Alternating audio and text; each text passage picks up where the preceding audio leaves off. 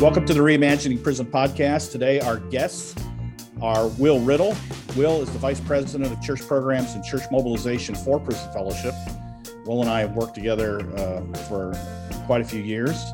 And our second guest is Vanessa Franklin. Vanessa is the National Director for Field Operations for Prison Fellowship. And today we are focusing on resources that Prison Fellowship provides to correctional facilities around the country, and also resources to the incarcerated population, both men and women, their families, and their communities. So welcome, Will and Vanessa. Thanks so much for having us, Sam.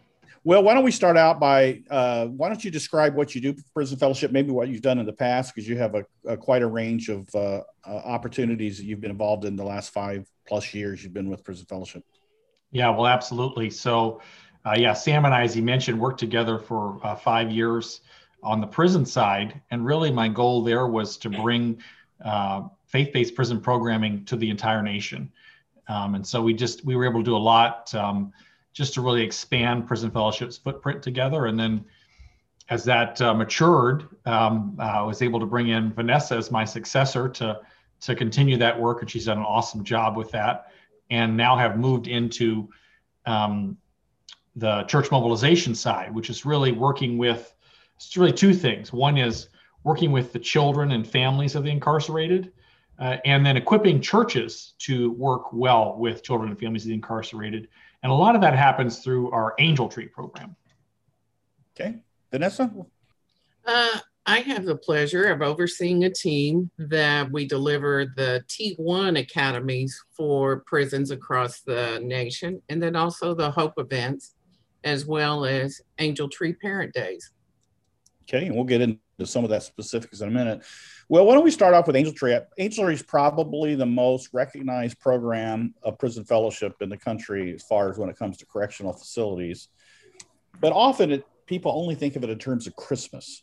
So why don't you give us an idea of what Angel Tree has grown to become, because it encompasses more things than just Christmas and the reasons behind that.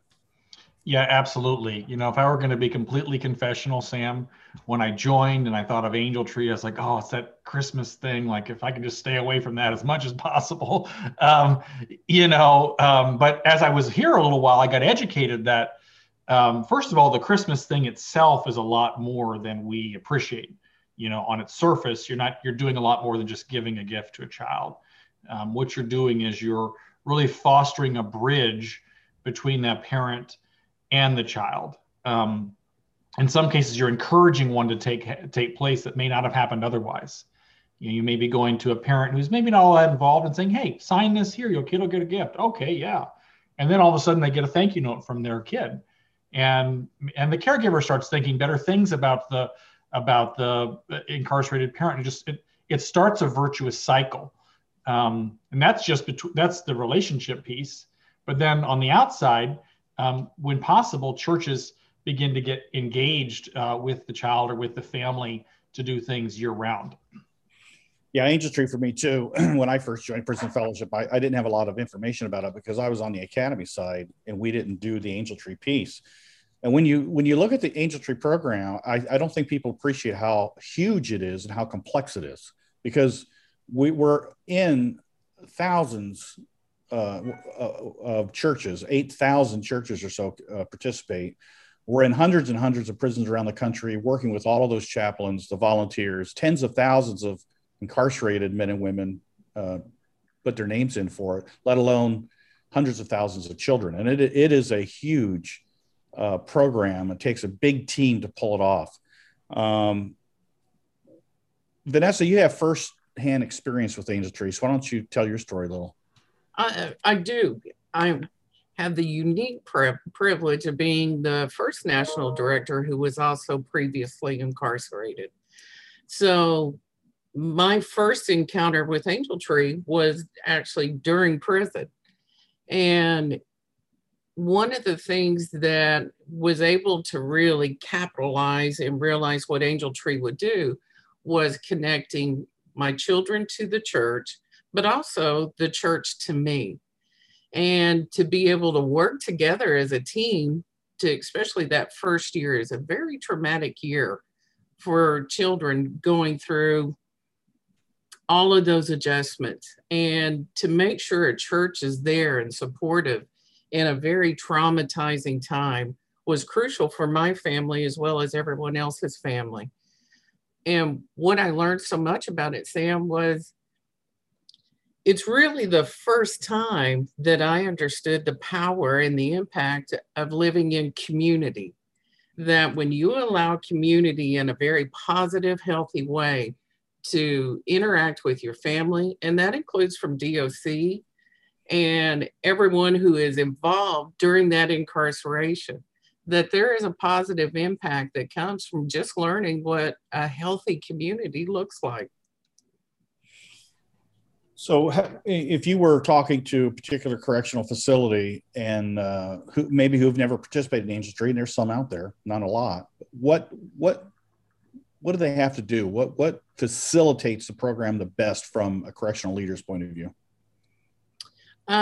Obviously connecting with our prison fellowship team. And really, if there is a prison that is not connected to Angel Tree, I just would be surprised. But then either connecting with a field director or the Angel Tree team itself.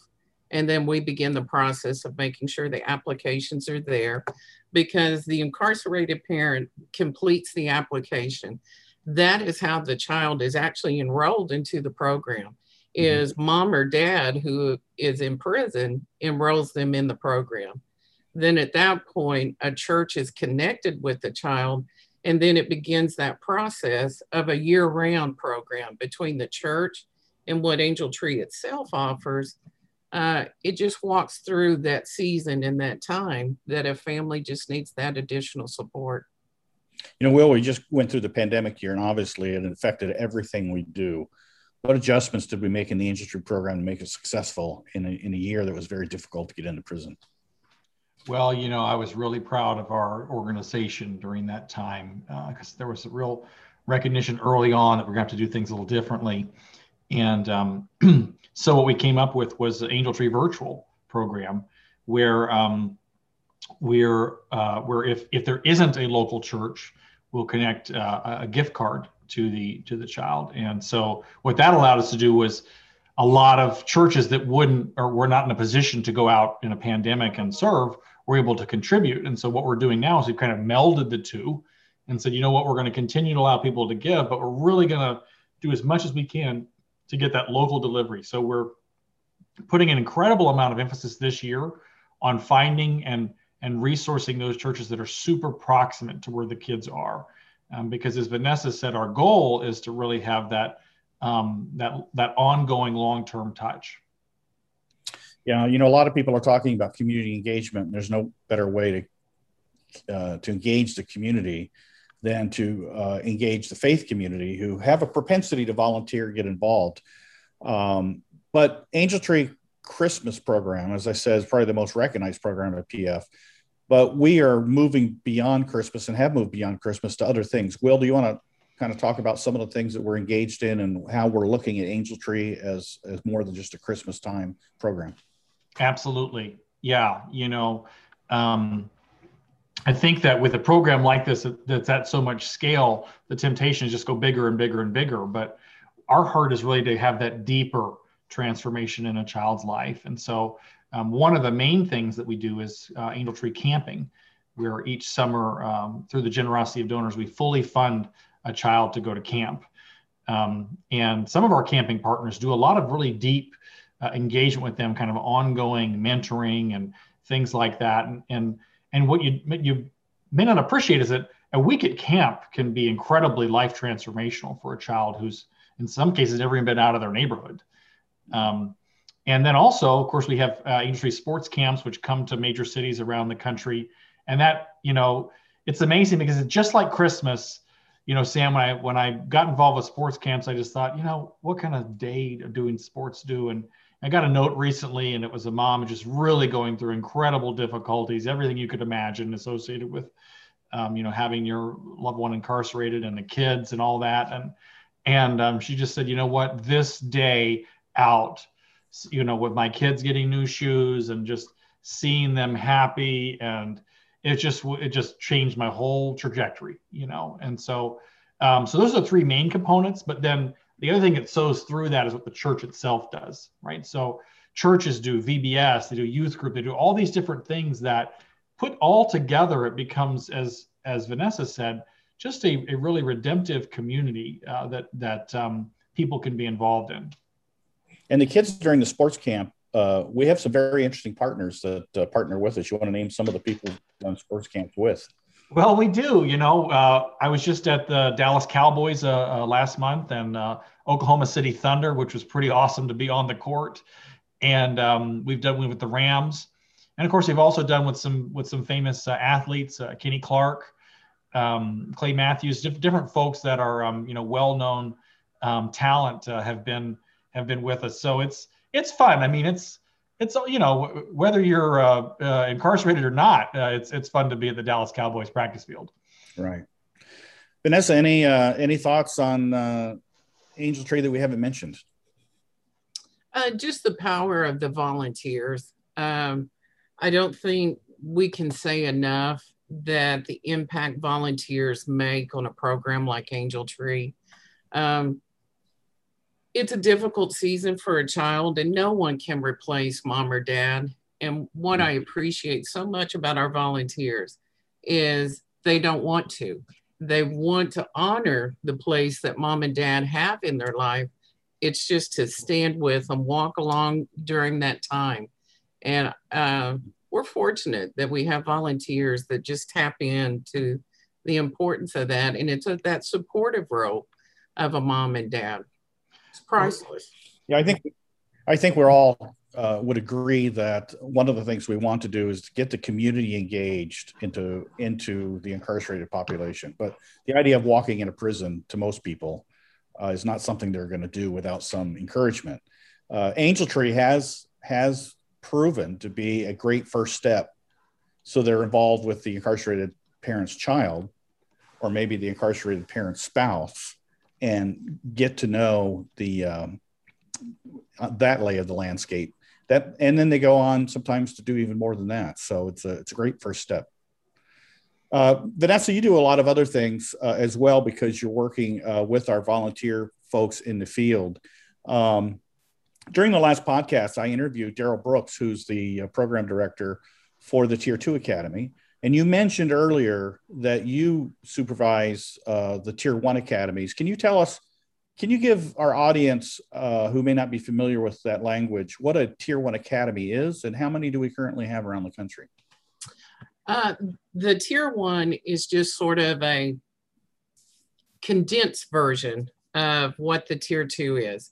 The Tier 2 has a program manager that works full-time within the facility, and it's 500 hours in a 12-month time frame. The Tier 1 is a volunteer-led. They're facilitating the program itself, and it's 200 hours in a year.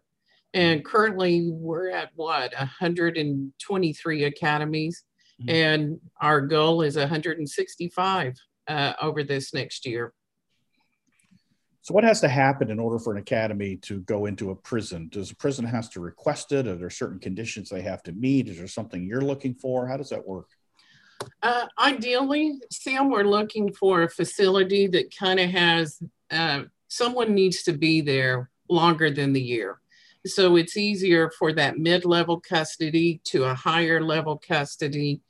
It's great to have a class that is a combination of even lifers along with those who are going to be leaving, within the next 2 to 3 years. And the dialogue that comes from that within a classroom, the spiritual leadership that it does, tend to grow during that 12-month time frame. So we love to see a combination of a classroom that looks like that. And how big is an academy? How many incarcerated people are in a class? Typically, we're between 20 to 25. Now, obviously, with the post-COVID, we're smaller classes right now. But in a normal season, we'd like to have about 20 to 25 in a classroom. What kind of volunteer base do you need to begin an academy? Well, for example, some of the classes that we have are navigating finances God's way. It's fantastic to have an accountant, a banker, someone that comes from that background to go into a facility. So what we try to do is to find volunteers that are strong in those areas. Boundaries for women. It's always wonderful when a counselor, a therapist is helping to drive and lead the boundary programs. Mm-hmm. So one of the things we look for is someone who is strong in that area and they take the lead, and it just increases the quality of that education during that year. As far as our volunteers, and a lot of correctional people may not be aware of our process of how we recruit and how we train volunteers. How are volunteers prepared to be in the prison environment and to contribute?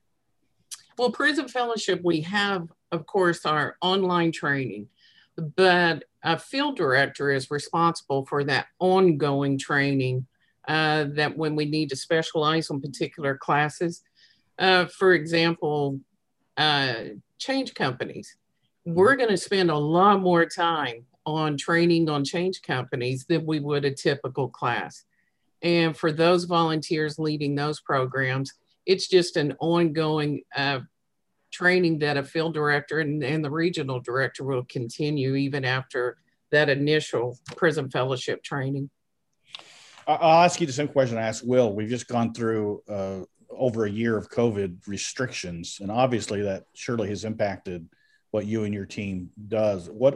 How have you adjusted during the time where we had a lot of prison closed to visitors and to volunteers? How have you survived that? It's been a very creative year. So that's been the fun of it.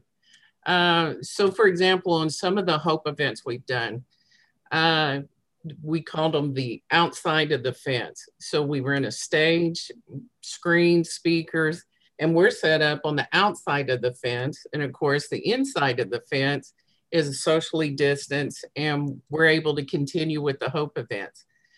Facilities that we were not able to do outside of the fence, then there were several that we did a live stream, that it was live from the church straight to the facility, and very successful. We did a great blitz for Mother's Day in California, and it was 2 churches, 6 facilities all at the same time, and it was just a great event for Mother's Day, in California.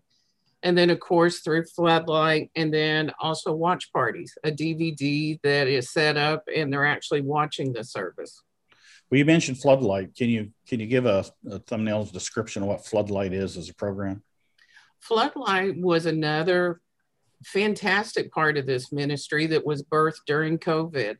And it offered the ability to have an online for DOCs to tap into programming, to faith-based classes, also different types of services. And that's been something that we just continued to grow and we're building and really just seeing, what all is possible. Okay.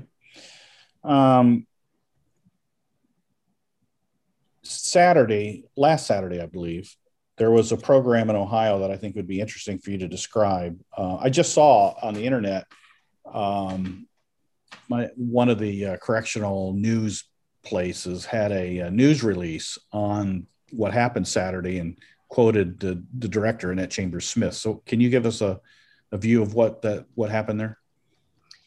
What's been the really fun part of going from reporting to Will to then being able to work together? Will and his team has built church mobilization along with Angel Tree. So what happened Saturday was a combination of all of those things that have been developed over this past year. It took place inside of a prison, and it enabled each of those moms to see what was happening with their children, far as Angel Tree with Prison Fellowship, and then we partnered with Rock City Church.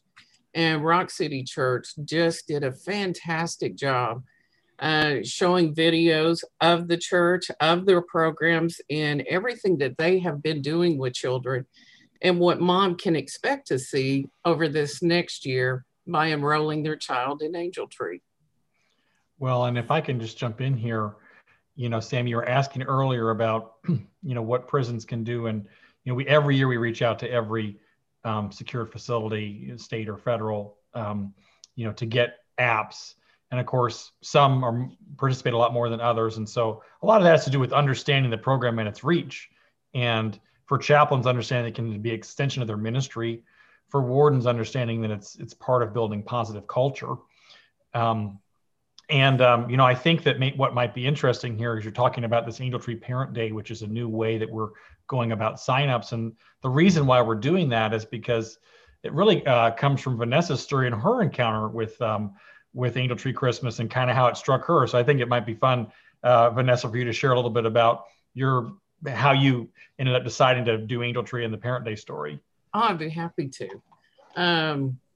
It was 2009. And they were doing application at Eddie Warrior's facility in Taft, Oklahoma.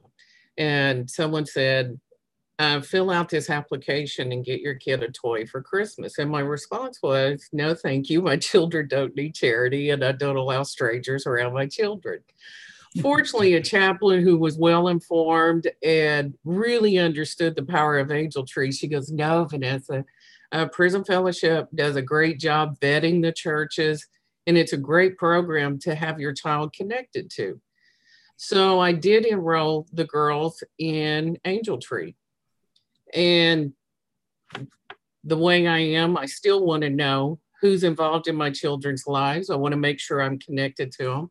So I was able to find the church that were assigned to my children.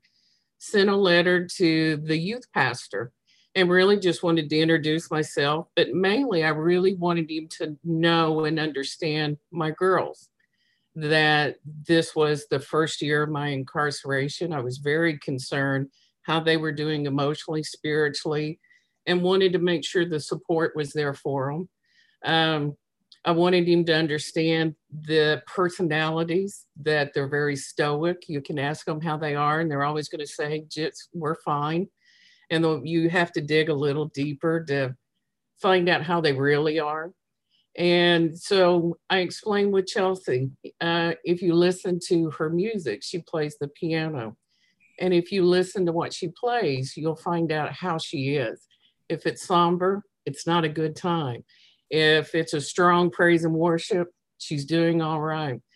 And they were just fantastic, Sam. They, invited her to be part and work with the praise and worship minister. And it was all so they could hear her play, so they would know how she is. And spend time with Shelby.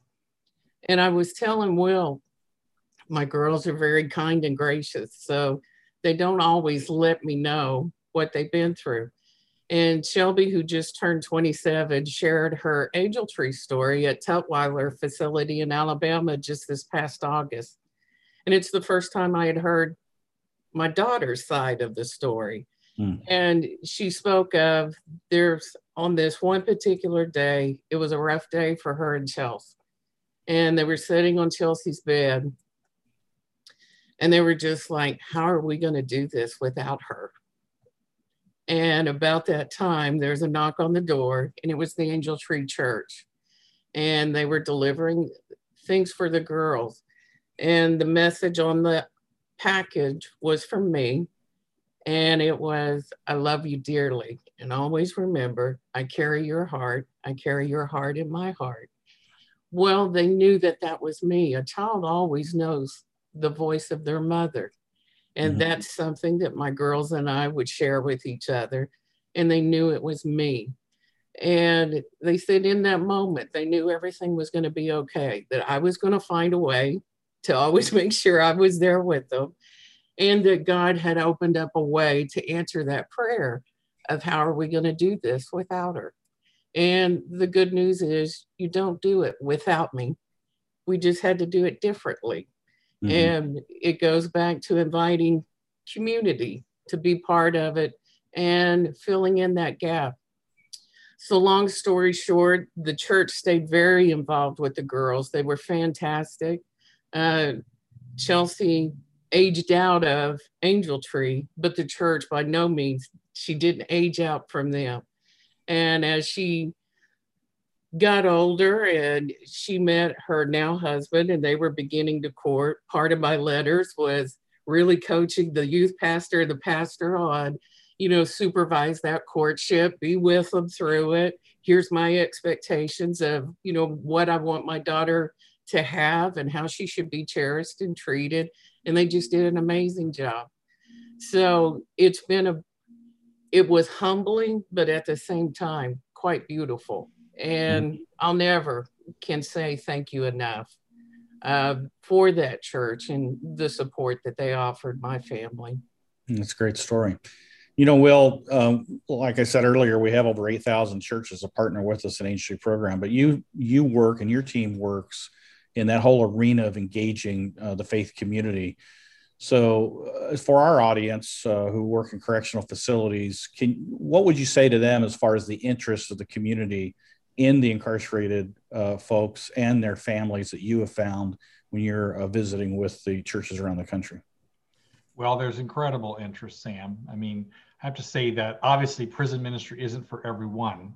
Mm-hmm. It's a specific kind of a person, but the Bible message actually includes remembering those in prison. And so it's a part of the heart, I think, of many Christians and churches just innately that they want to figure out what they can do to help, and so, mm-hmm. Of course, there's, for some people, that's just an event. It's the Hope event. It's the parent day. It's the one time in they participate, but for others, it's the deeper call. And, I think from my time working together with you, Sam, when we were on the prison side, you just get to see kind of in parallel, volunteers that are there for other reasons and church volunteers and just the level of sustainment. We have some volunteers, right? What was the ones we honored, Vanessa, a couple of years ago in Oklahoma? They'd been volunteering for 30, 40 years just because mm-hmm. they believed in the people that they were ministering to, and it was just, and then when you go in, and exactly like what you said earlier, Vanessa, that when you go in and you see how much the presence of a volunteer means to an incarcerated person's journey, you partly realize, Sam, then why the volunteers keep coming back because they realize this is a place they can have lasting impact in someone's life. Yeah. Well, we're about out of time. Vanessa, any final words of encouragement from your part as far as PF being a resource to those who work or live in prison? To stay tapped in, programs and like the academy programs like Angel Tree, what it does for someone who's incarcerated, it's a game changer. It is life-changing. And the effect that it has on the family, there's just not enough words for. So for all of those Department of Corrections that partner with us and give us that ability, beyond grateful because it makes a difference for all of us. 86% of everyone in prison, that 86% are coming home, and to just create good citizens and good neighbors coming home, it's impactful. Will, any final words from you as far as what we offer to the folks who live and work in prison? No, it's just again, we're very thankful for all of our partners, and we just want to say that we want to be the best partner that we can be, and we encourage you to reach out to us, and also look forward to serving with you again this year. Well, Will and Vanessa, thanks for being our guests on the Reimagining Prison podcast today. Thank you, Sam. Thanks, Sam. Thank you for listening to the Reimagining Prison podcast, produced and sponsored by Prison Fellowship. Tell us what you think by rating and reviewing the Reimagining Prison podcast on iTunes. To reach out with any other feedback or suggestions for future podcast guests, you can email us at reimaginingprisonpodcast@pfm.org. You will find this email address in the description for this episode as well.